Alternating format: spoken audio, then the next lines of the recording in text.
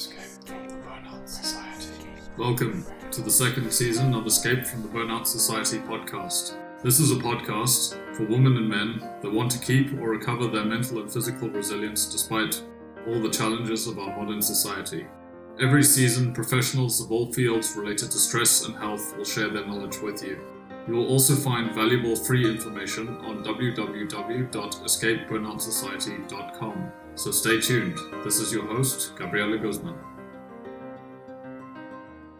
Welcome to Escape from the Burnout Society podcast. I am Gabriela Guzman. I am your host, and today I have an experienced journalist, great communicator, and dear colleague podcaster. His name is Anders Bolling. Anders was born in Sweden in 1963 and has lived most of his life in Stockholm, the capital city. He is the author of 3 books, and the titles translated from Swedish into English are The Cozy Darkness of Apocalypse, Goodbye Innocence, and The Billion Boom. Some months ago, Anders decided to become an independent journalist, speaker, moderator, and podcaster.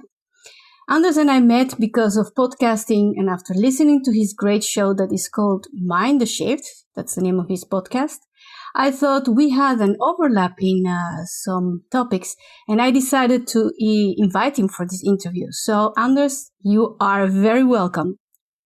Thank you. It's wonderful to be here. Well, Anders, as you know, this podcast is about burnout, chronic stress, and burnout. And I believe our society exposes us to really enormous amount of stress, and these are all unnecessary. And that's what this is, Escape from the Burnout Society. And I've been listening to your podcast, and you have really great guests. You are a very good interviewer. And so we're also going to talk about your work as a podcaster. The first topic I would like to talk about is more related to fear because, you have been a journalist. You also know how the media is made and how it's dealing with all kinds of problems in society. But I think it's important to talk with people that can help us to change our belief systems. And in order to change this belief system, we have to be open for many other topics. And you have been interviewing these kind of people that are all over the place with topics and that are very interesting. But let's go a little bit farther and try to. I would like to ask you more about your book that it's called "The Cozy Darkness." Cozy Darkness of Apocalypse. Cozy Darkness of the Apocalypse. Yeah. It sounds cozy indeed. it does. Yeah, I actually stole that phrase from another journalist who had written that in another context. We talked about it afterwards, and he was okay with me stealing that phrase for a book title. So do you want me to talk a little bit about what it's about and what the title is about and all that? Yeah, explain us. I mean, I read a little bit about it, but I think it would be better for you to put it into words for us. Yeah, it's like you mentioned here, these books that I've written, and I've actually written a couple more books, but they haven't been published. So depending on how you measure this, I've done some more book work here. But those are the 3 that you can buy in bookstores. So I wrote this in 2008, and it was published in 2009. So it's many years back now. Fairly old, and I did it because as a journalist, I had noted for many years that, particularly the media, but generally in society, among leaders and among people in general, scientists, whatever, we were emphasizing the bad things happening in the world all the time. We were putting very, very much focus on the bad things. The misery in the world, and everybody knows that news journalism it functions that way. But I guess few people know exactly how it works and how deeply entrenched journalism is in this mindset. But it's really very much about finding the bad aspects of things and finding the misery. And I was already in the 90s. I was searching for. I shouldn't say alternative facts, because then you think about Donald Trump and his associates. I don't mean alternative facts, but other facts, but facts that the media actually wasn't conveying. So I did find a lot of things, and I also found other books that were describing, for instance, the environment in a little bit differently than the mainstream media, where the disaster narrative was the one that was dominating.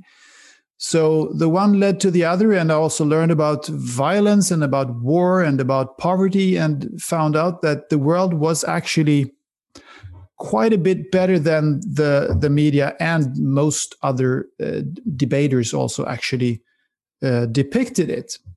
So that made me want to write this book. And I got a leave of absence for 8 months there, so I had this opportunity to write it. I didn't take the leave of absence because I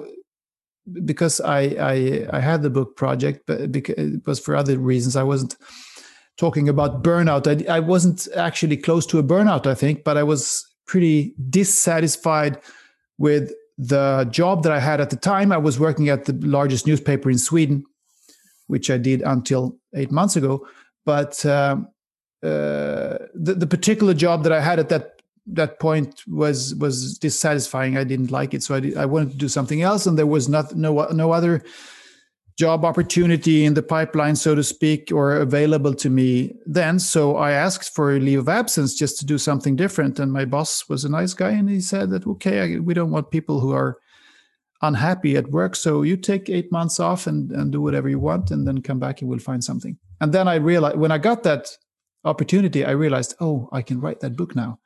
So I did it, and that was really great. That was the best thing I did in my career, I think, apart from maybe what I'm doing now. But it was really great because I had never done anything like it before, and it was just, I had this idea to write this book, and nobody was telling me what to do. I had no boss. I was just writing for 5 or 6 months. And then there was a publisher who wanted to publish it. The first publishing house that I went to, which was also amazing. You hear these stories about, authors sending their manuscripts to 20 publishers, and they get all these refusals all the time. I have experienced that also later, but then at that time I actually was accepted immediately, and it was great. And then, the title, it refers to this very human trait that we have, that we don't have to delve into detail about that, but I'm not the only one who says things like humans are still living with this, lizard brain that was developed hundreds of thousands of years ago, when we were living as hunter-gatherers, and there were dangers lurking everywhere around, on the savannah or in the jungle. There were dangerous animals, there were fires, there was everything. So the brain had to be developed to detect danger everywhere. So we are prone to kind of being drawn to apocalyptic and disastrous stories. We are always looking for that. We might intellectually understand that, okay, everything isn't bad, and it's probably most things are good, but we never look for that, and we never detect that, and we never focus on that, because it's like, if there's anything dangerous happening, or if we think there is anything dangerous happening, we just react immediately. And fear is there for us to, talking about the lizard brain and all that, it was probably designed for us to be able to run away, fight or flight, either fight the lion or the saber-toothed tiger, or flee. So that was a good thing, I guess, back then. And you can see it in animals today still. When they're facing a danger, an imminent danger, they run away. They get scared, they run away, like a gazelle on the savannah, for instance. But once the danger is gone, they're just completely calm again. Their hearts are beating normally, and they go back and graze, as if nothing happened. But we are, with our modern brains, with our neocortex, which is something completely different than this lizard brain, we still have that problem that we see the danger, and we can't really dismiss it, even though, I mean, there is no danger. We kind of look for dangers all the time, if you know what I mean. So that's the title is referring to the cozy darkness of the apocalypse, means that we have always had, and it can be also kind of cozy sometimes when we sit around.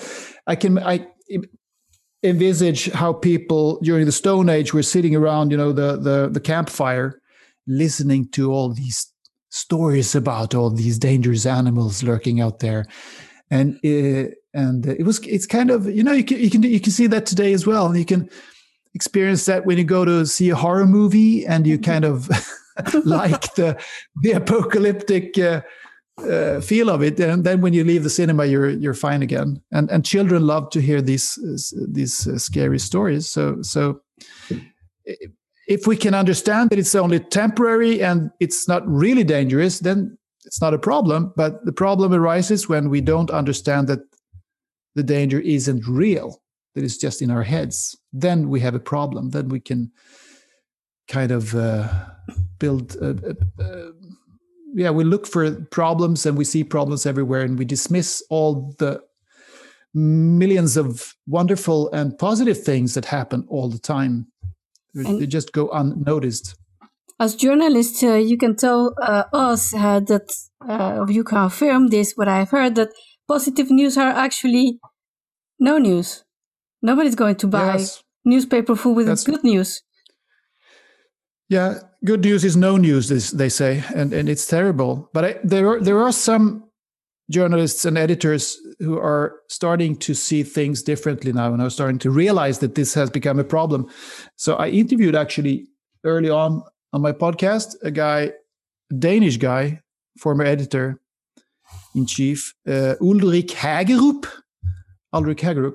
and he has started the so-called Constructive Institute. And so he quit working as an editor and started this Constructive Institute, where they are striving to create what they call constructive journalism, which is a wonderful thing. So I think it's a really brilliant idea. And I think the more newspapers and TV stations and radio stations that follow that kind of principle, the better, because this is what it is about. It's not about having positive news just to have like an alibi for all the bad things, as something to have in the mix to make people feel good. Because the thing is that if you only convey the negative things that are happening, then you are actually spreading a false image of the world, because the world doesn't look that way. If you only read the papers and watch the TV news, you get a completely false image of the world, and that's really bad. And I think young people in schools today, they don't realize that they're not taught to handle the media that way. They should actually learn how the media works. It's not constructive; it's destructive. That's really quite a statement coming from an experienced journalist. Listen, I love this story because when I studied communication science after I stopped being a graphic designer, and there's where I just started to find out what the media was about. Yeah. And I got almost scared of it because it's huge. It's everywhere. And it's the narrative we are all talking about. It determines the agenda of so many other things. Our opinions, the opinions of the people we know. And sometimes when I talk with people here in Holland, I mean, I'm not talking about only Mexico, but where here in Holland, people really think the media are completely objective, and that newspapers and broadcasters don't have any kind of, or a very few other kind of interests, like monetary or politics, and Well, I was there. I mean, I studied communication science in Holland, and I know that exists everywhere. It's not only a problem of one or two countries. So tell me, what was the response of the people from your work, from your first book? Yeah. Yes, the response was interesting. I should say though that it's not only about the media. I think it's been a few years since I read it myself now, but I think you might say that it has its focus on how the media works, but it's not really about that. It's more about us not being able to realize that the world is actually better than we think, and it has to be pointed out that people in general are often very reluctant to accept that things are not going as badly as they thought. I sometimes hear actually from other journalists also, and from people in organizations and things, that people really don't want to have good news. They don't want to hear good news, and it sounds crazy, but it's a little bit. There's some truth to that actually. I interviewed for the book a Swedish author whom I've had some contact with also after and before, and he's a really great guy. I'm not sure if he's alive today. Actually, he was pretty old when I had contact with him. But anyway, he wrote those books about India and China, about Asia, particularly about India and the people of India and how they were developing. And he was there in the 60s and 70s, and he was kind of, left-wing, a radical person, a journalist at that time. And he wrote about the deep poverty that was there, which was there. And then he came back 25 years later to the same villages that he had visited in the 70s. And the people living in these villages, they were much better off. They had concrete floors. They had only, dirt floors before, and they didn't even have radios or television in the 70s. They didn't even know that they were living in India. And now in the 90s, late 90s, they voted in the elections, and every other, little house there had a radio. And some even had satellite televisions. They knew a lot about what was going on in the politics and everything. So, and the children had clothes, and they had medicine, and fewer were sick. So everything was actually a lot better. And when he told, well, there are two sides to this story, because when he told the people in the village, this is kind of funny, really, that he was there with his photographer, the same photographer that was there in the 70s, and he had brought some of the old pictures from the village, from the same village, and they showed these people living there 1997 or so, these pictures, and show them, look at these huts. They're really, very simple huts, and there's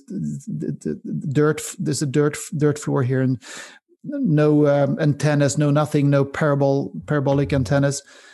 And they were kind of, looking at, oh, what is this place? It looks like it's really poor. Where did you take these pictures? Oh, it was here. Oh, no. They said they didn't believe it. You're joking. Oh. That couldn't be here. They really didn't seriously believe that it was taken in the same place. And that shows that people are very much focused on their here and now, and they see their own problems in their lives. And these people living in the village in the late 90s, they were, of course, concerned with giving their children a good education, having a good job, and buying, maybe they wanted to buy a motorcycle, because that's what they could dream of affording, perhaps, and then they didn't have enough money for that, so they were kind of unhappy that they didn't have enough money to buy a motorcycle. They didn't realize that just 25 years before that, people in the same village didn't even have bicycles or even shoes, and they couldn't realize it. And then when this author, Lasse Berg, his name is, when he held lectures about his books in Sweden, he talked about these things, the development in Asia, the incredible development, particularly in India, but also China. Of course, China is even more striking. But this author was more knowledgeable about. He knew more about India. then he said to me that sometimes when I talk to people about these things, when I lecture, I look out in the audience and people don't look happy. They look a bit, almost a little bit sad, because I have showered them with so many positive stories about what's happening in the poorer parts of the world. So then sometimes people raise their hands when there's a Q&A at the end, and they say, yes, well, this all sounds very nice, but aren't there any problems in the world? And then he said, then I normally talk about the things that I actually am a bit worried about, namely the environment and climate change and things like that. So I say, well, there is the climate change. We really have to take that seriously. That's nothing. And then there was kind of a sigh in the audience, relief, oh, finally he says something that is a problem. But I think you can recognize it. We are crazy. We don't want to hear good stories. We want to hear the problems. So I think journalists are, they have there is this journalistic agenda, or if you call it that, or dramaturgy that is kind of set in the walls there in every editorial room, in every news desk. But journalists are also ordinary human beings with this mindset that most people have. So we focus a lot about the problems. But I think it's a good thing that we once in a while realize that, maybe it's not as bad as I think, so I can relax a little bit. Yeah. When in September last year, I was interviewed by a Dutch newspaper, and I talked about I remember that. That was nice. Yeah. And I was very excited about it. And I think, look, there was two stories, mine and someone else that I got to interview. Her stories are also very interesting. And when I was interviewed, I didn't know what this article was really going to be about. They only told me that they had some, they had an research that said that the conclusion was that there were already so many people with a lot of stress, and because of the corona crisis, this could be the explosion of burnouts. You know? So when I read the article, the final version, I got like, wow, if these numbers are correct, the corona crisis is going to be nothing in comparison what's going to happen with the burnouts. Really, I thought, you know what's a burnout? You know what it is to be months in bed, completely like driven by a car, and then you cannot do anything. If you put 4 million people, because that was the numbers they were talking about, 4 million in the Netherlands only? Yes, it's potentially there would be like 4 million burnouts if there were no enough measures to change the situation of the workers. And so I did my research. I feel like I'm so curious to know if it's true. So, and when I made this research, of course, there was some information that was supporting this, but the actual number was much less, would be like 600,000. Yeah. And this... Which is a lot anyway. Which is a lot anyway. I mean, it is something to be taken seriously. But it's nothing to do with 4 million people, because there's almost half of the population in Holland that is working. There are 9 million people working in Holland. If you put 4 million people in a burnout, you have a big problem. Yeah. I mean, it doesn't... If you start thinking about it, it's not really plausible at all. No. And... but you get that in the news. The journalist, the reporter wrote this and didn't check the numbers then, obviously. Well, the thing is that, of course, in the moment of the corona crisis, there's so much information about the levels of stress, but you can never know, because this has never happened before. So you don't have a 0 point to start off, because you don't know, this is new. The base. Yeah, the baseline. Baseline. That's actually one of the main problems with news journalism. Exactly this, what you're talking about now. That I don't know if the word is discount. We discount misery, but we take it out in advance, so to speak. I shouldn't say we because I'm not in that business anymore, but journalists kind of, we better write about the disaster before it happens because it might never happen, if you see what I mean. So we write about it now because there is a risk, there is a threat, potential threat. And that's going to draw a lot of readers, a lot of listeners, and we can make a fantastic headline out of that. And we can always find 2 or 3 experts who will say these things. And there are 20 experts who will say, no, that's not likely. It's not going to happen. Don't listen to those. Listen to those 2 guys who says, this is going to be so bad. It's going to be a disaster. 5 million people could die from this. Can you understand that? And then we write the reporters, the journalists, they write these headlines and they say these things in radio and on radio and TV, and it just sounds terrible. And then the next week, or the week after that, it turns out that they checked the numbers and this and that didn't happen, and it's probably not going to be that way. So that's no story. And there isn't a correction story that is just as big, it wasn't like that. Sorry, we exaggerated. Because there's always a threat. There's always, when the old threat has subsided, there's always a new threat. There's always a lot of threats about war. I don't know if you've noticed that, but there are actually fairly a few number of wars going on, fewer wars going on now than there used to be. There was a spike a few years ago, but it was still much below the levels of the 70s and 80s and early 90s. But anyway, the number of wars has gone down, has stayed down fairly much. We don't have to go into detail about that. But anyway, there's always a lot of threats about war. You can see it's almost comical.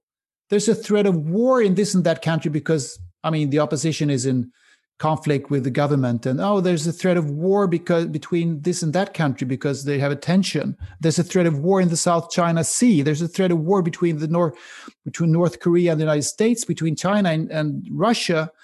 There's a threat of war. And once in a while, in 10 of those threats, there might be actually some fighting going on, like when fighting erupted in Ukraine, which was a bit surprising to many people, but there was a war. So yes, can happen, but there are so many threats, and threats of pandemics, and threats of diseases, and threats of this, and threats of that. And new viruses. And most of them, new viruses, and most of them never materialize, So it's that's really a big problem, because it's like, if we don't write about it now, it might never happen. And that's no fun. And yeah, of course. Yeah, well, this takes us. This is exactly what takes us to this concept of fear, and what you were saying about the gazelle. It's after all this happens, he goes back to eat, and that's it. Everything was for nothing. They don't get stressed out. But we do. We do, and it's like it adds up. It's the war there plus the coronavirus threatening. They have now new coronaviruses that are mutating, and then the economy, and there are so many things. So when I talk to some of my friends, they send me also a lot of news from different papers, digital magazines, and well, I can tell them most of the times I'm not really very into it, because I just decided not to consume news anymore. If I need to know something, I will look for it.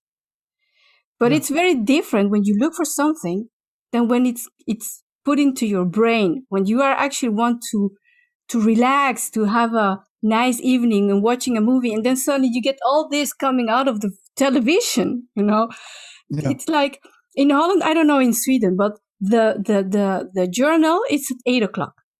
And I know families that would stop eating to watch the news. I know, yeah. I think it's common here too. But, people don't normally eat that late. But anyway, same principle. Yeah. And I think, well, why should you just stop eating because most of the time you will get bad news. Yeah. I think it's you will maybe get almost only bad news, and it's like people still don't get it. I mean, they don't understand that the news is produced by human beings who have made a selection of they have picked up a few snippets of what's happening in the world and made a news stew out of it and serve you. And it has nothing to do with reality, what's going on out there. It's, I mean, almost nothing of all of the things that are going on with the 7.8 billion people out there in the world is never conveyed in the news. Never. And you know that if you start thinking about it, because when you go out for a walk or you meet your neighbors and you talk to your neighbors about their dogs, or you plant some new flowers, or you go buy food in the shop, or you meet a friend at the cafe or at the bar and have a beer and have coffee, not in these times perhaps, but you know what I mean.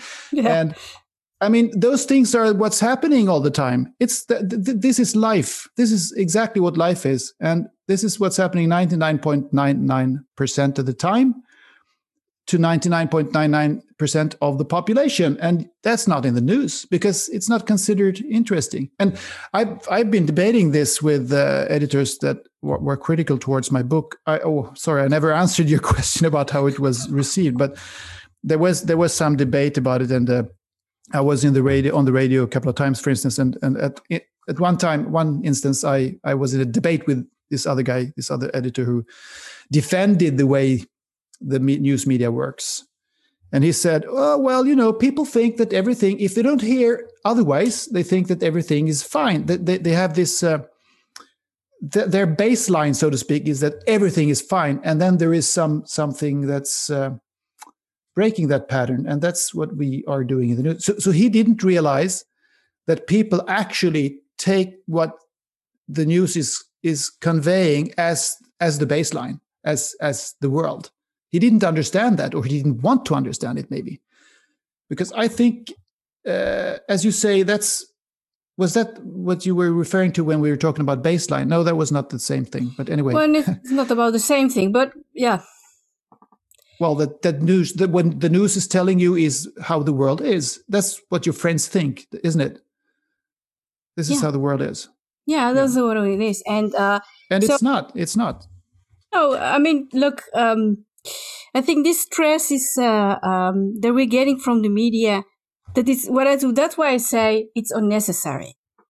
It's unnecessary because how necessary it is for us to be aware of what you're talking about, threats that might never happen, but already put us very, alert, like, oh my God. And then, every time I see this news coming from the news, from the journals in Holland about, for example, it's the example of the day, the corona crisis. Then the next day I see people on outside with masks.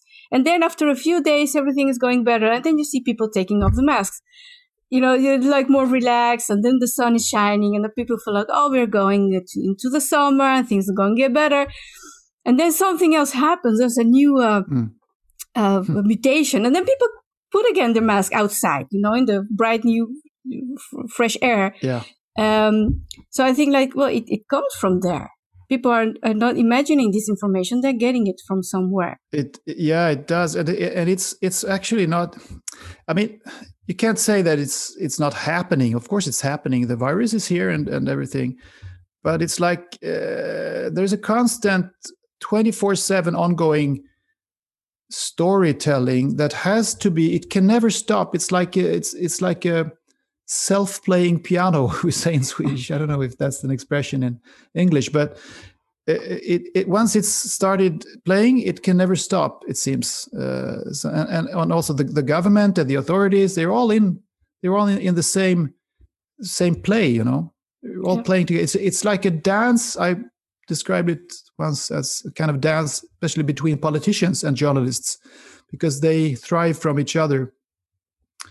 it can seem like the journalists are attacking the politicians and criticizing them, and they are to some extent, but they are never questioning the whole narrative or the whole system or the whole structure, which they are all a part of.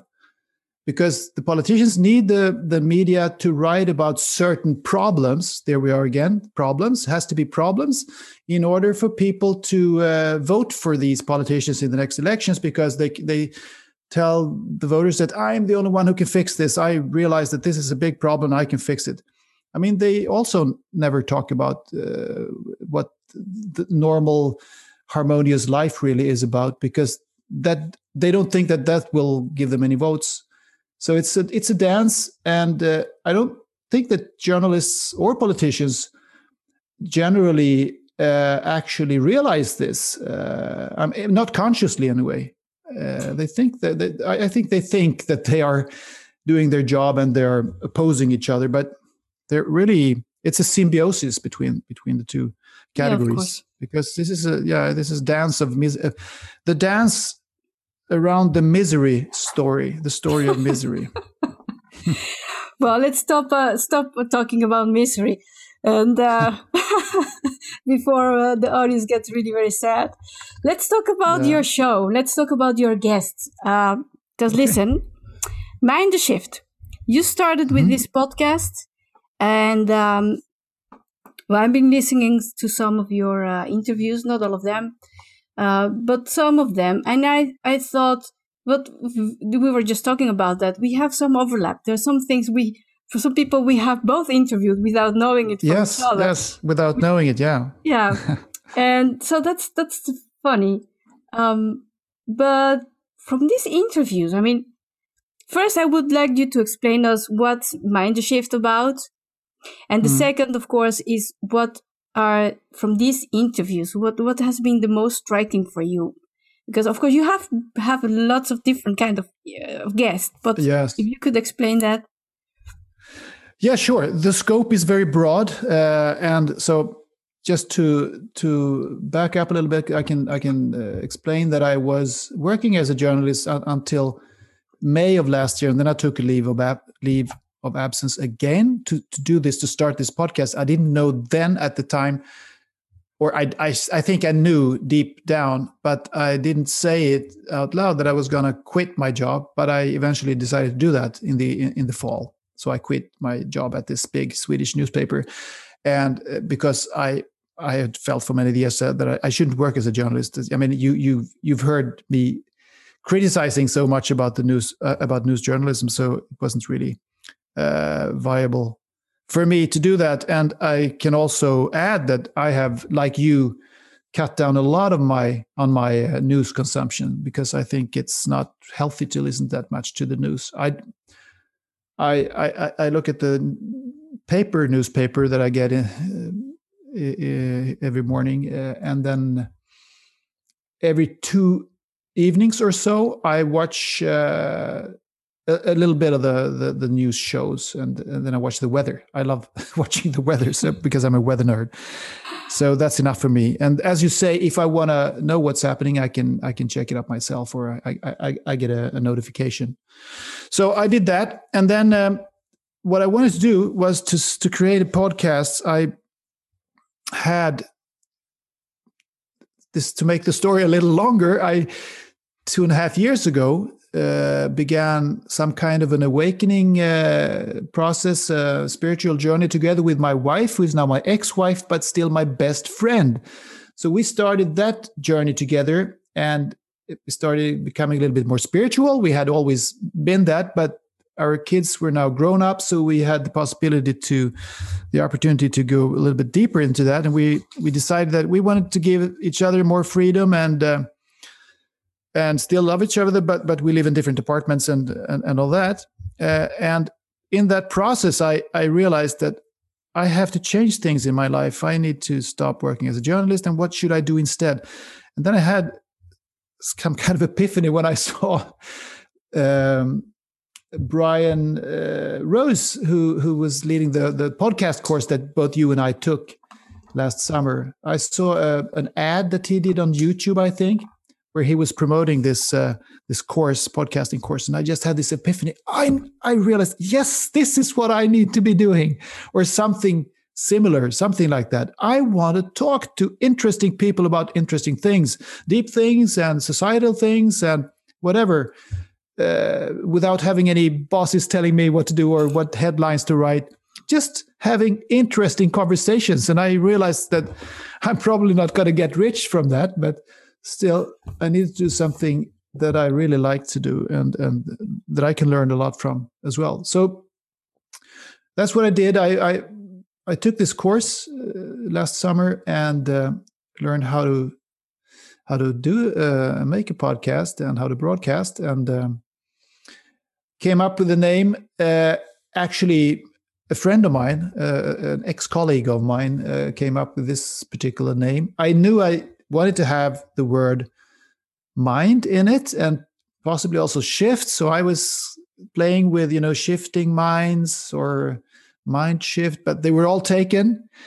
But this is a play on words, mind the shift, which was not taken. So it's unique.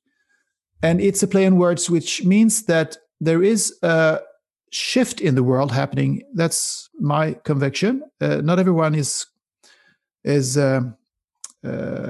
sure about that. Not everyone agrees, but I think most people can see that one thing in particular that I often stress or emphasize is that the world is integrating for the first time completely, which has never happened before. So we know in real time what is happening on the other side of the planet, and we can have contact. We all know that thanks to the internet, we can stay in touch with people all over the planet. And this is something new. This has never happened in recorded history. I mean, there might have been civilizations before that we don't know anything about, but and I'm open to that possibility. But anyway, as far as we know, this has never happened before. So that's a shift, and I think that does things to us. This integration does things to humanity. It changes our way of looking at things, not least how we handle environmental problems and societal problems and political issues and everything, that we can see that we are together, that everything is connected. And this shift also leads to, or goes in parallel with, a shift in our minds. So our minds shift individually and collectively as the world undergoes a shift. So that's hence the name Mind the Shift. And so that is the baseline for all the guests you have. How do you choose your guests? I mean, because the topics are really very different. I know, and that's the problem, because I know I'm a bit too broad in my scope, and this is my problem. I've always been interested in too many things at the same time, and I love to have these, the big picture, the broad brush strokes. That's what I love all the time. So I want to talk about the whole thing all the time, but that's of course very difficult to market, to promote, if you want to market your podcast. This is a podcast about, wait a minute, it's about everything. Well, not really, but I tried to pinpoint more or less the things that I was talking about right now, just now, that the world is integrating, so it's shifting, and our minds are shifting, and let's talk about that. And this entails, of course, in itself, that it can be about economy and politics, and different societal things, health issues like the things that you're talking about in your podcast, but also a lot about, and this is something that I kind of delve into more and more, the border between science and spirituality. And I say that also in my intro episode, that I really want to span that border between science and spirituality. I think there can't really be a border. I think in 200 years, we will have scrapped that strange idea that we should separate spirituality from science. So that's really, really interesting. And actually, in a way, the podcast could, of course, be all about that. But so far, I have caved in, or what's the word, to my other interests as well, and my desire to delve into things like money and things like what's happening on the political arena and things like that. But generally, I don't want to talk about politics or economy in the traditional sense. I want to talk about it in a more philosophical sense. So if I talk to someone about economy and how it works, I ask questions like, why do we have money? Do we really need money? Can we organize society in a different way? So I've been talking about specifically that thing with several of my guests. And from traditional economists like Andreas Berg, Swedish economist whom I knew before, to a very interesting South African called Michael Tellinger, who has these very, very, some perceive as hokey ideas about humankind and where we come from. I think he's a brilliant guy and a very nice guy who has some really, really fascinating and mind-blowing ideas about where we come from. But he also has elaborate ideas about organizing society. So he has started what he calls One Small Town. It's a project, an organization whose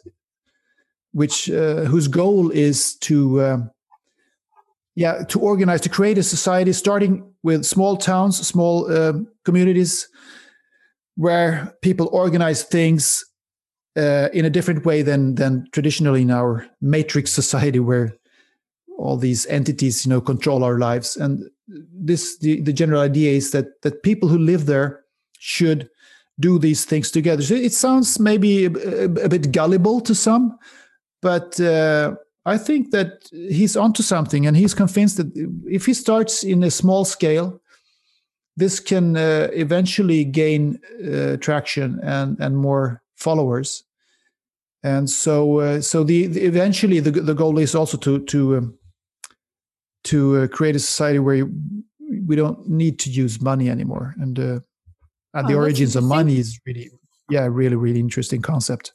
Yeah, that we are not aware of. That's also something that we don't learn. No, we think it's self-evident. Money, of course we need money. Like, of course we need newspapers. Of course we need. No, we don't. We should. I think we should question most things, and we don't have to question it in an angry way, because that doesn't solve anything.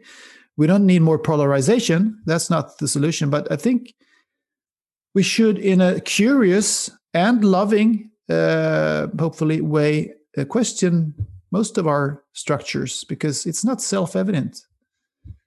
Yeah, and if you could choose two people from all the guests you've got interviewed until now. Yes, it's difficult to pick two only. I have written down a few here, and I mentioned Michael Tellinger, which is one of the people I really enjoyed talking to, because it was really a lot of the time up in the blue, but that was really fascinating. But also another Dutchman. I've spoken to a couple of Dutchmen who have been really interesting. The first person I was thinking of here, the first Dutchman, is a migration scientist researcher called Hein de Haas.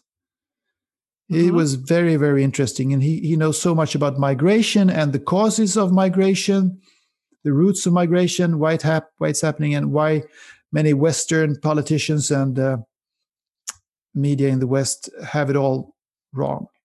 They describe the reasons for migration in the wrong way, and they also, like we talked about before, they fearmonger. So that was really interesting. That was, I think, episode number 20-something.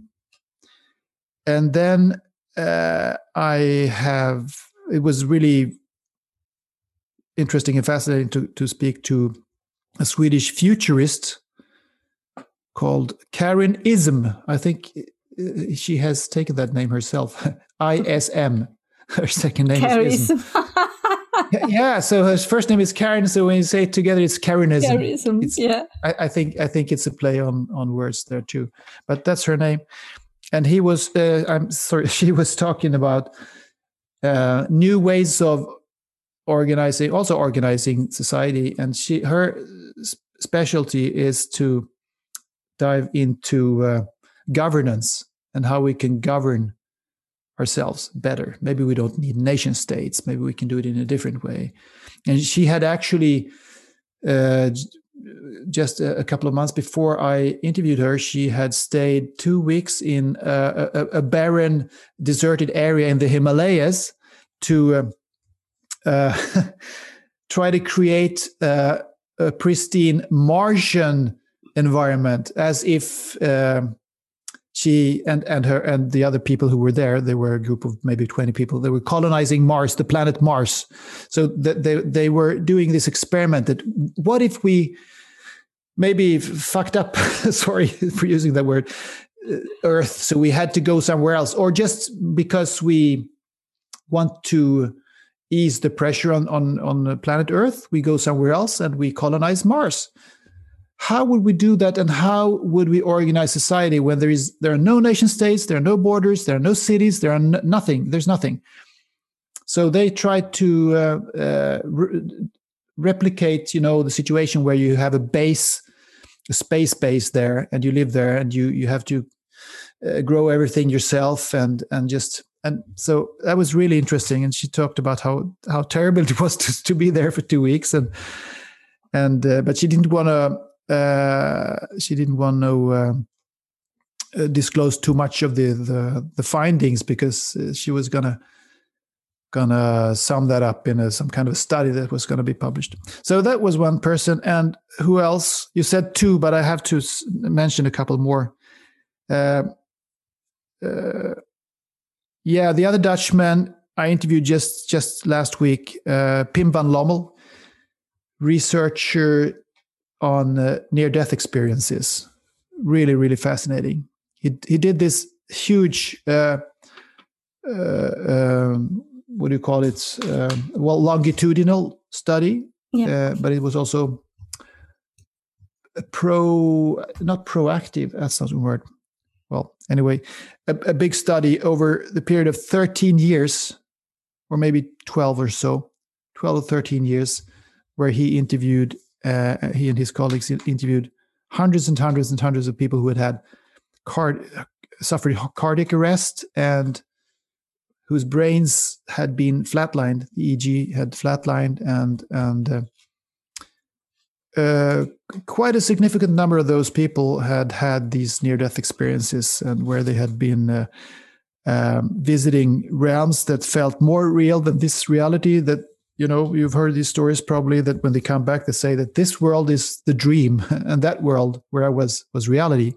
And in many cases, they had met deceased relatives, deceased family members, who had told them things that they shouldn't be able to know because they had been dead for 30 years, but they talked about things that happened just, last year or so. And sometimes they also could tell things that happened in the operating room when the doctors were trying to resuscitate them.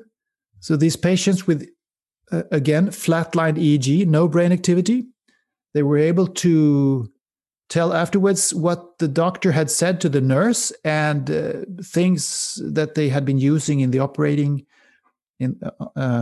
while operating them, and where things in the room weren't, and all kinds of details that are just completely impossible to explain, because they were, traditionally, with a traditional scientific view on these things, they shouldn't have been able to experience anything because they weren't conscious, but they were conscious in some other realm. I read his book, and I know what you mean, because he was the first person who wrote the book about, who made the research, but he interviewed the people just after it happened. Most of this research was made with people. They had an NDE and they were interviewed like 5-6 years after they had the NDE. But he did it after. And then again like 5 or 6 years later, and then again later, because he followed some of these people, of course, who were still alive, because some people died of age. And yeah, and this we're coming again to this place where we're talking about life and death. You're talking also about consciousness, but which is one of our biggest fears is actually death. If you think like that, I mean, everything determines in our life is determined by the thought that we could die. So if we are going to die, then we have to do something else with our lives. Yes. It's. I think that's the root of a lot of human suffering and fear, as you say. It's true. I mean, and these people that Pim van Lommel and others, Bruce Grayson at the University of Virginia, for instance, and others, has also interviewed a lot of these NDEers.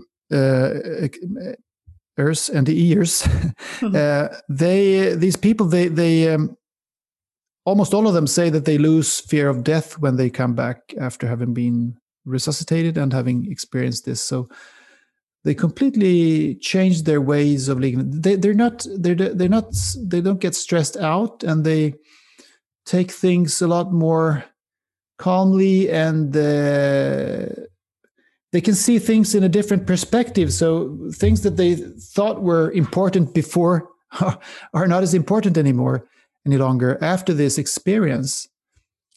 And of course, you wouldn't want everybody to have a near-death experience to reach that conclusion or to reach that state of mind, so to speak. But I think you can achieve it by other means as well. Classic is, of course, meditation and all that. But I think generally it's good to have, and that's up to everyone, of course. I mean, this is a personal thing. I personally have always believed that there is that the physical death isn't the final death. But when I was younger, I had a period of maybe 20 years or so when I would describe myself as an agnostic, maybe. That's about as far as I have gone towards not having a belief in a life after death. But for the most part, I've had this. I don't know why it's always been there. I've kind of intuitively known that there must be something else, because it doesn't make sense if we are randomly assembled flesh robots. It doesn't make sense at all. It's to me it's a crazy concept, and it goes also together with the idea that try to explain what was before the Big Bang. If there is only materialism, if matter is all there is, you can't explain what was before Big Bang. You can't explain what's outside of the universe, and you can't really explain why you are here at all. Why can you experience anything? Where were you before you were born? And I mean, to me it doesn't make sense at all. There has to be something. And what I was talking about before, the border between science and spirituality. This is what I mean, and connecting this to the research that people like Pim van Lommel and Bruce Grayson are doing. This is going to be science. I said 200 years from now. I think already in 20 or 30, 40 years from now. I think this is going to be science. I think science is going to talk about the existence of a unified field, for instance, or something. Anyway, something that is beyond the physical, which makes it more natural for everyone in the end to think that consciousness doesn't die when the physical body dies. And it's difficult for us, of course, to know exactly where we are going and exactly what happens. But I think it can be comforting to many people to know, or to be sure, that there is something else. I'm probably here to learn. This is a school. And I'm also here to learn from failures and mistakes and also problems that happen. And then when you see it that way, you can handle your problems easier, I think. And then, of course, we are human beings, so we get stressed out when there's a lot of things happening. It's natural, and I've felt it myself. So I guess you talk a lot about on your podcast how to handle that, how to get out of that loop, so to speak. Yeah, exactly. And you're talking about now, and because we started talking about Pim van Lommel, I read his book actually already more than half a year ago, and I don't know what was your experience, but it really changed my point of view, because for some personal reasons, I always had also this idea that, well, the end was not dead, that there should be something else. And by reading about his research, because this is the interesting thing, this is the shift you're talking about. This is a shift because now there's research. There are people who are really in a very seriously way documenting this kind of phenomena. Yeah. Yes. And they're getting the results. It's very encouraging. Of course, they're confirming what people maybe 200 years ago would say, but everybody would say you're crazy.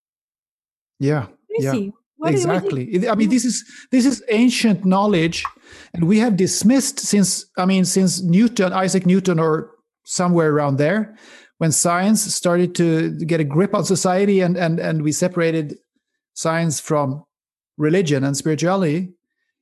Then before that, the priests were the top dogs. They were calling the shots. And then when that shift happened, the scientists were calling the shots, and they were the top dogs, and they were going to solve and explain everything. And now we're kind of coming full circle, coming back to a point where even science realizes, we might have missed something. Maybe we shouldn't have, thrown out the baby with the bathwater, which they did. So because this is not new, this is what ancient texts have told us for thousands of years. But we have, in our modern arrogance, looked at these ancient cultures and even so-called primitive cultures as, more childlike and fairy tale-like and not serious. And we have also seen their way of life as more full of misery than ours. Ours is more comfortable and modern, and theirs is just poor and miserable. So that's why our worldview must be superior to theirs, which is really arrogant.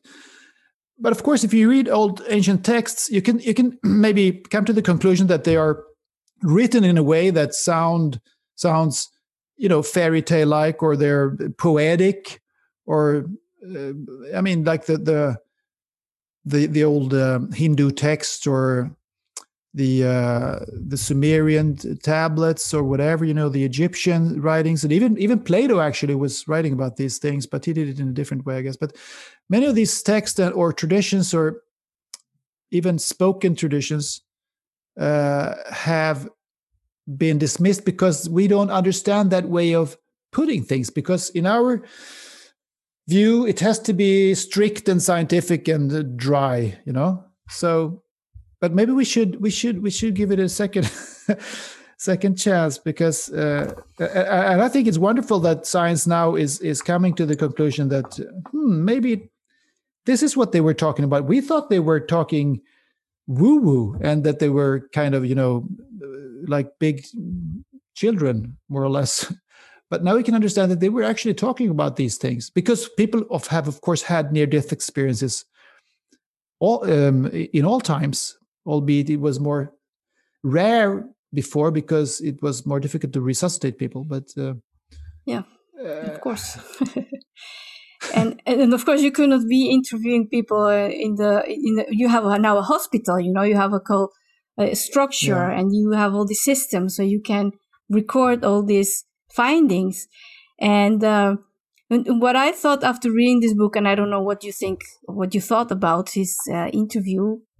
But I thought it happens so often that it's almost proved that it happens. Of course, we don't know exactly what happens when people die and they have all these clear visions. But if you would imagine for a second in your life that you're not going to die, that it's going to be a transition. Just think about it. Go in it, go with it. And live one day like that, what kind of priorities you would have.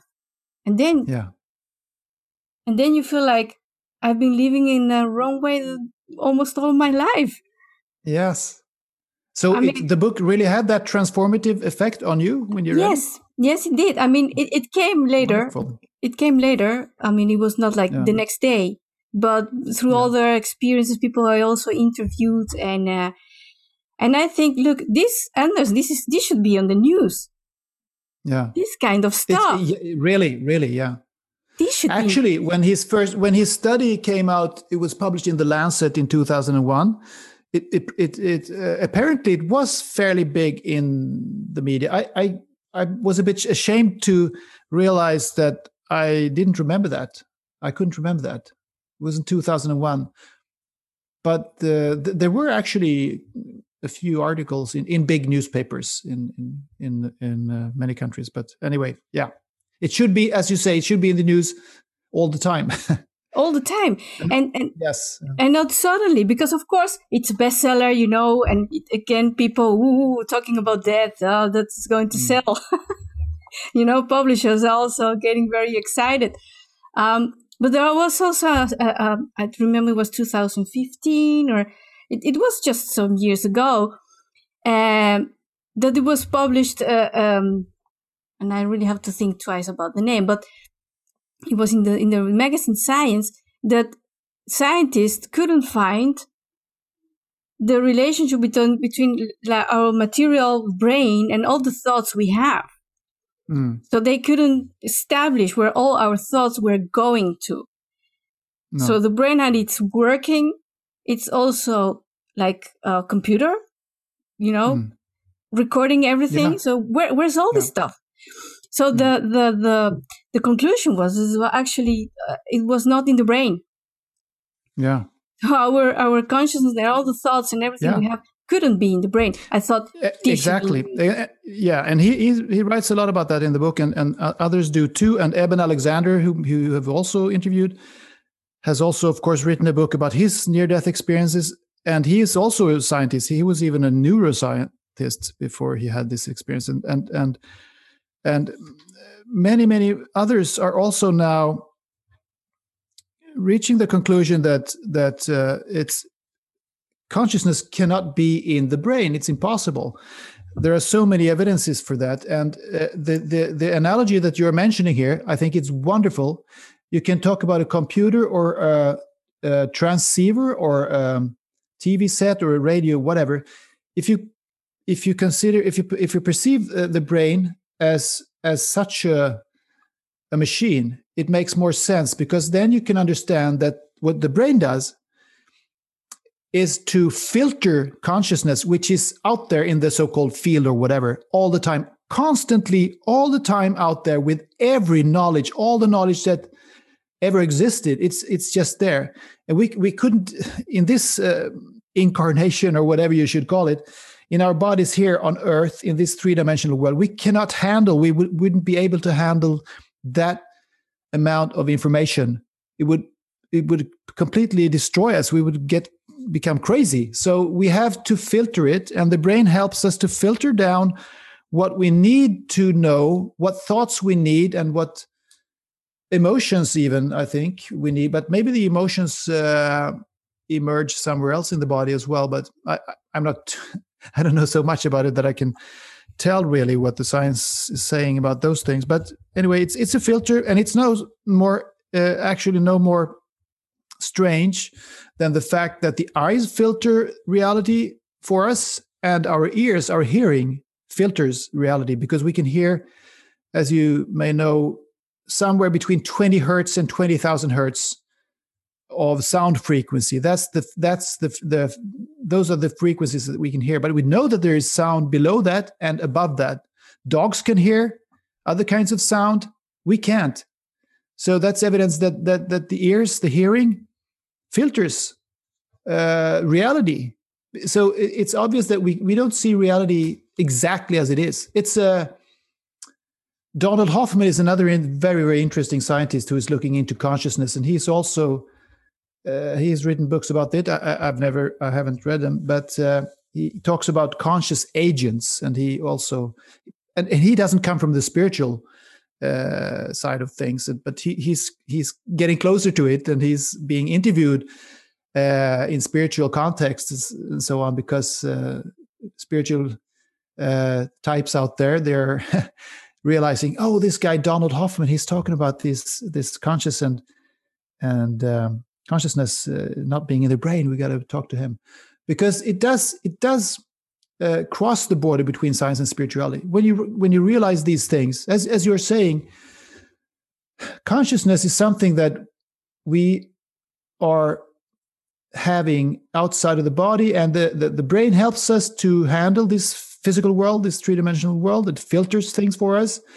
And when we have thoughts, and even when the memories we have, they're not stored in the neurons of the brain, but the neurons of the brain are the transmitters, the transceivers, so to speak. They are the parts, like you said, a computer. They're helping us to see it.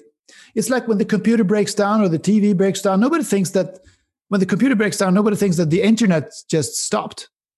Everyone knows that the internet is still out there. You just have to take it down. Or when the TV breaks, oh, there's no more CNN or BBC. Nobody thinks that. Everyone knows that the emission is still going on. So you just have to, wire yourself up to these transmissions that are going on. And some people are better than others at having, sensitive antennas and can hear things and know things. And I believe that even people who can, as you say, they're clairvoyant, they can see things in the future, or they can perhaps communicate with deceased people. Sometimes they're charlatans, probably, but I think in many instances it's true, because I think these people have more sensitive antennas, so they can access these realms of consciousness that we normally don't access. But it's there all the time. And when we die, I think we go back to that realm where we came from. And then what happens, that's another story. If we reincarnate again or whatever, we don't have to go into that area, but it's really fascinating. But as you say, once you realize, or you decide to believe or realize that you, the real you, the higher self of you, doesn't really die when your body dies, that changes a lot. It does so much to you. It does. It does. Yeah. And it is this shift in the science the one who makes you more excited about? I mean, from all the. I think so. Yeah.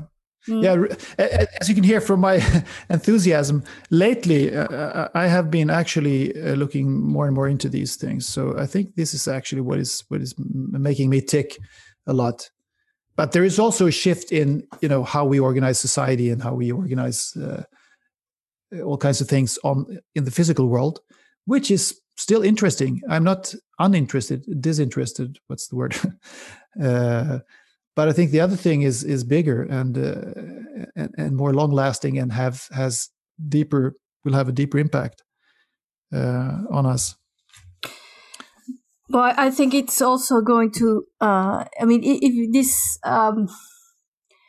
will go to the more mainstream narrative, just to tell like that. It will change also the way we look at politics, change the way we organize our societies, because we will notice. Of course. When people realize, if it's also explained to us in a more, in a simpler way, that we are also living lives in the burnout society, of course. Yes.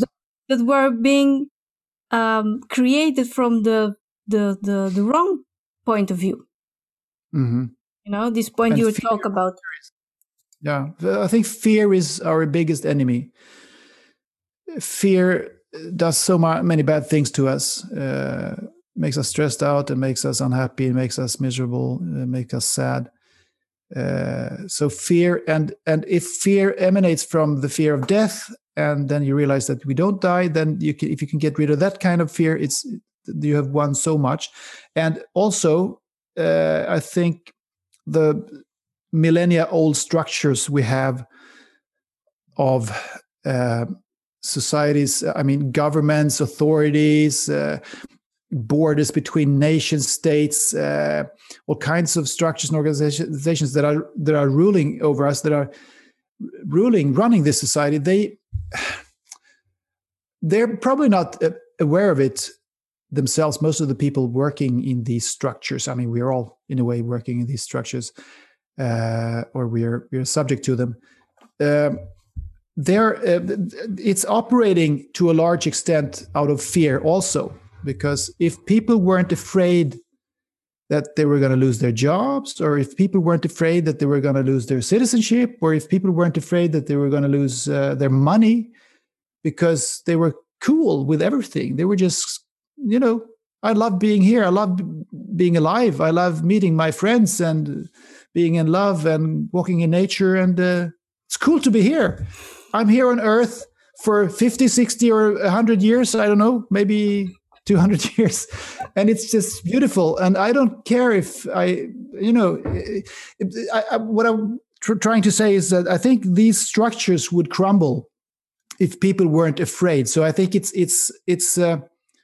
runs, our societies run much because of fear. The fuel is fear, and it sounds harsh to talk about fear, but it is a kind of fear, because people, they're afraid of losing their jobs, they're afraid of losing their money, they're afraid of a lot of things. But we don't really have to be that afraid. We shouldn't have that as a driving force. It doesn't drive us anywhere. It just drives us down the drain, actually. So I think it's, if you and talking about burnout, there's this sense of overwhelm, which I think is another way of describing burnout. I guess I'm not an expert, but I guess you could say that it's when you're overwhelmed. I listened to a beautiful spiritual teacher, Richard Rudd, whom I hadn't actually discovered until just recently. He has this interesting concept of gene codes. So he is also combining science and spirituality by we don't have to go into detail, but you can check him up, Richard Rudd, and it's called Gene Keys. And his starting point is the DNA double helix, the genes that we have, because we all have genes. But what do they do? What's their purpose? And it's the same principle as what we were talking about with the brain, that the DNA itself is perhaps not the physical thing that is creating the what we are doing with our bodies, or creating growth of the body or whatever, but they are the conduits, the vessels for the driving force, the living force that reaches them from this other realm. So anyway, he was saying, I'm going too far in some direction here, but he was saying that overwhelm is one of these gene keys that he's talking about. Overwhelm is one shadow side of one of these gene keys. And he said very, very beautifully explained how we can, if we look at how children handle overwhelm, we can learn a lot from that, because when we feel overwhelmed and we get stressed out, and maybe even in the worst case burnt out, we have this feeling that there's too much, I can't handle it.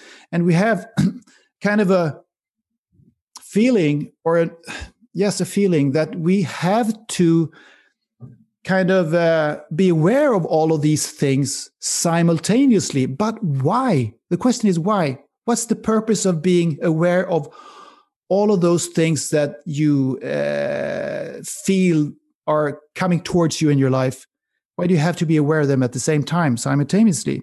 Look at the child on a playground, a 4-year-old child, a 3-year-old child, even older perhaps, but mainly these very young children. they're not, I mean, they just arrived on Earth. They don't know anything. Everything is just unknown to them. Everything is just a mystery. They don't know anything. They don't know what is the sand? What's this little plastic car here? Or there's another child coming towards me, and there's a stick, and there's I don't know what, a flower, and there's mommy, and there's a bird, and you can see how they are just picking up things and throwing them away and eating the sand and realizing it doesn't taste very well, so they spit it out and they do something different, and they look in another direction, and they run here and they run there. So they are completely overwhelmed, but they are playing with it.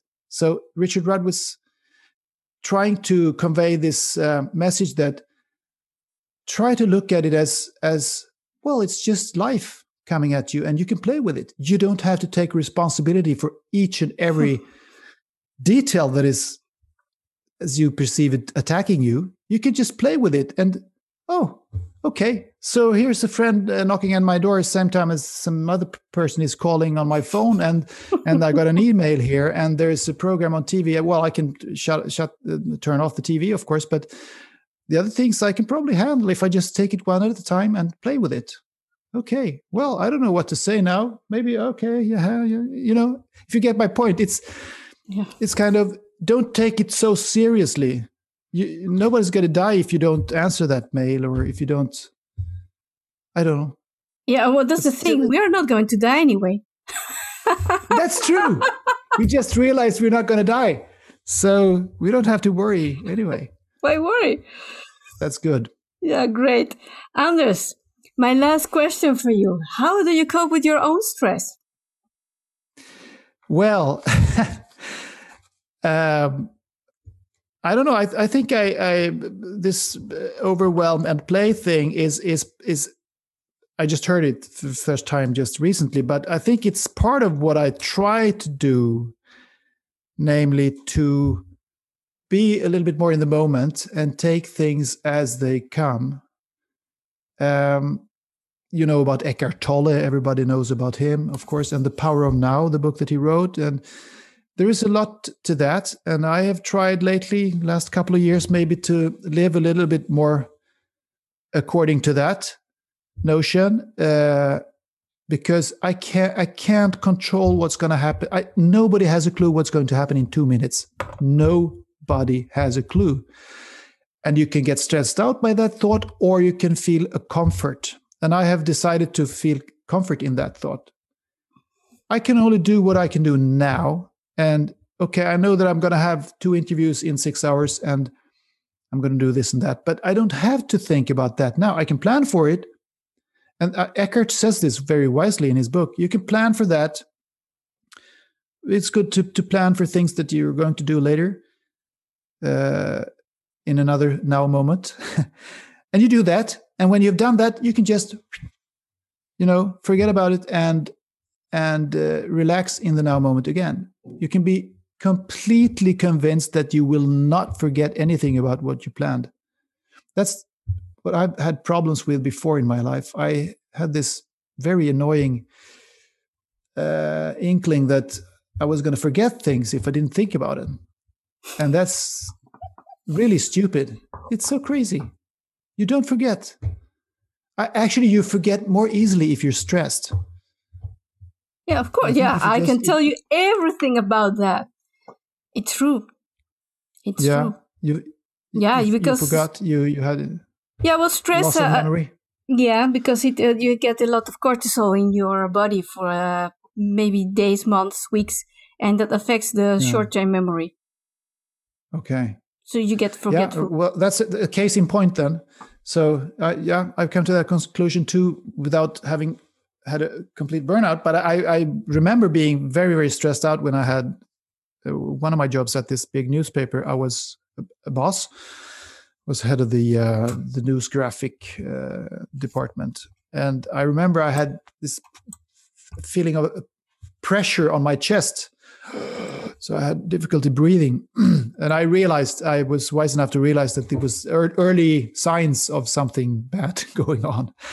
So then I try to relax, but then I meditate also every morning, I try to meditate every morning. I do it almost every morning. Some mornings it's not practically possible, but 9 out of 10, I would say. And that helps a bit, quite a bit actually. I don't have any specific technique or so. I mean, I can try to use mantras sometimes, but most of the time I just try to stop thinking. And I think I'm pretty good at doing that now. It takes maybe, I don't look at the clock when I sit there, but I would say it takes maybe 15 minutes for the thoughts to stop running around my head or wherever they are, the field. Mm-hmm. And after that, it just subsides and it gets calmer, and I kind of enter some kind of thoughtless stage. You might call it the void or whatever. And it's very, very soothing. It's very comforting to just be there. And I just adamantly tell myself before I reach that stage that I don't have to think about anything. Nothing's going to happen. If I sit here 50 minutes, or in total, maybe 45, 50 minutes, it's totally fine. Nothing. What can happen? So I have, after having practiced this for a couple of years, maybe, I have become fairly good at reaching the point of non-thinking. And that helps to reset the body and the state of being. So after having meditated, I normally feel calmer and more focused. And it lasts for a couple of hours, doesn't last the whole day, but it helps. So those are a couple of things that I do to cope with your own stress. Yeah, well, I also to cope with my own stress. Yeah, I also suggest many people to start meditating, since I just can agree with you a lot about this peaceful place where you suddenly feel like, I don't have to go anywhere because it's just perfect to be here. But you have to allow yourself to be there. You have to allow yourself. That's the thing. That's the thing. Well, Anders, this was a great conversation. We talked about many, many, many topics, and I really want to thank you so much for sharing us about your interviews and your visions about fear and all the things we talked about, like death and consciousness. So it was really very interesting. I want to thank you a lot, and I hope I can travel one day to Sweden and meet you. Sweden is not so far away from Holland. I can go to Holland. Yeah, you can. Somehow we have to meet anyway. Yes. Yeah. Well, we were supposed to meet in London, but I don't know if it's going to. I know. No, it was postponed until, I don't know, March this year. I think it's supposed to be in June, but I don't. Anyway, I believe it when I see it. Indeed. Okay, Anders, but thank you a lot. And, I hope to see you one day in person. Thank you so much, Gabriella. It's been a pleasure to be here. Thank you very much. And, sorry, I just want to say something else, because Mind the Shift is your podcast. What's your website? Yeah, it's very easy. I have a website, which is just my name, andersbolling.com. So ANDERSBOLLING, Andersbolling in one word, .com. And if people would like to book you for also making interviews or as a moderator, can they reach you through your website? Yes, it's designed that way actually. So it's very new, and it says book me, and you can find a list of things that I can speak about, and I can also take assignments, as you say, as a moderator, one-on-one calls if people want that. So it's possible to book me. Okay, great. Well, thank you a lot, Anders. See you. Thank you. Bye-bye.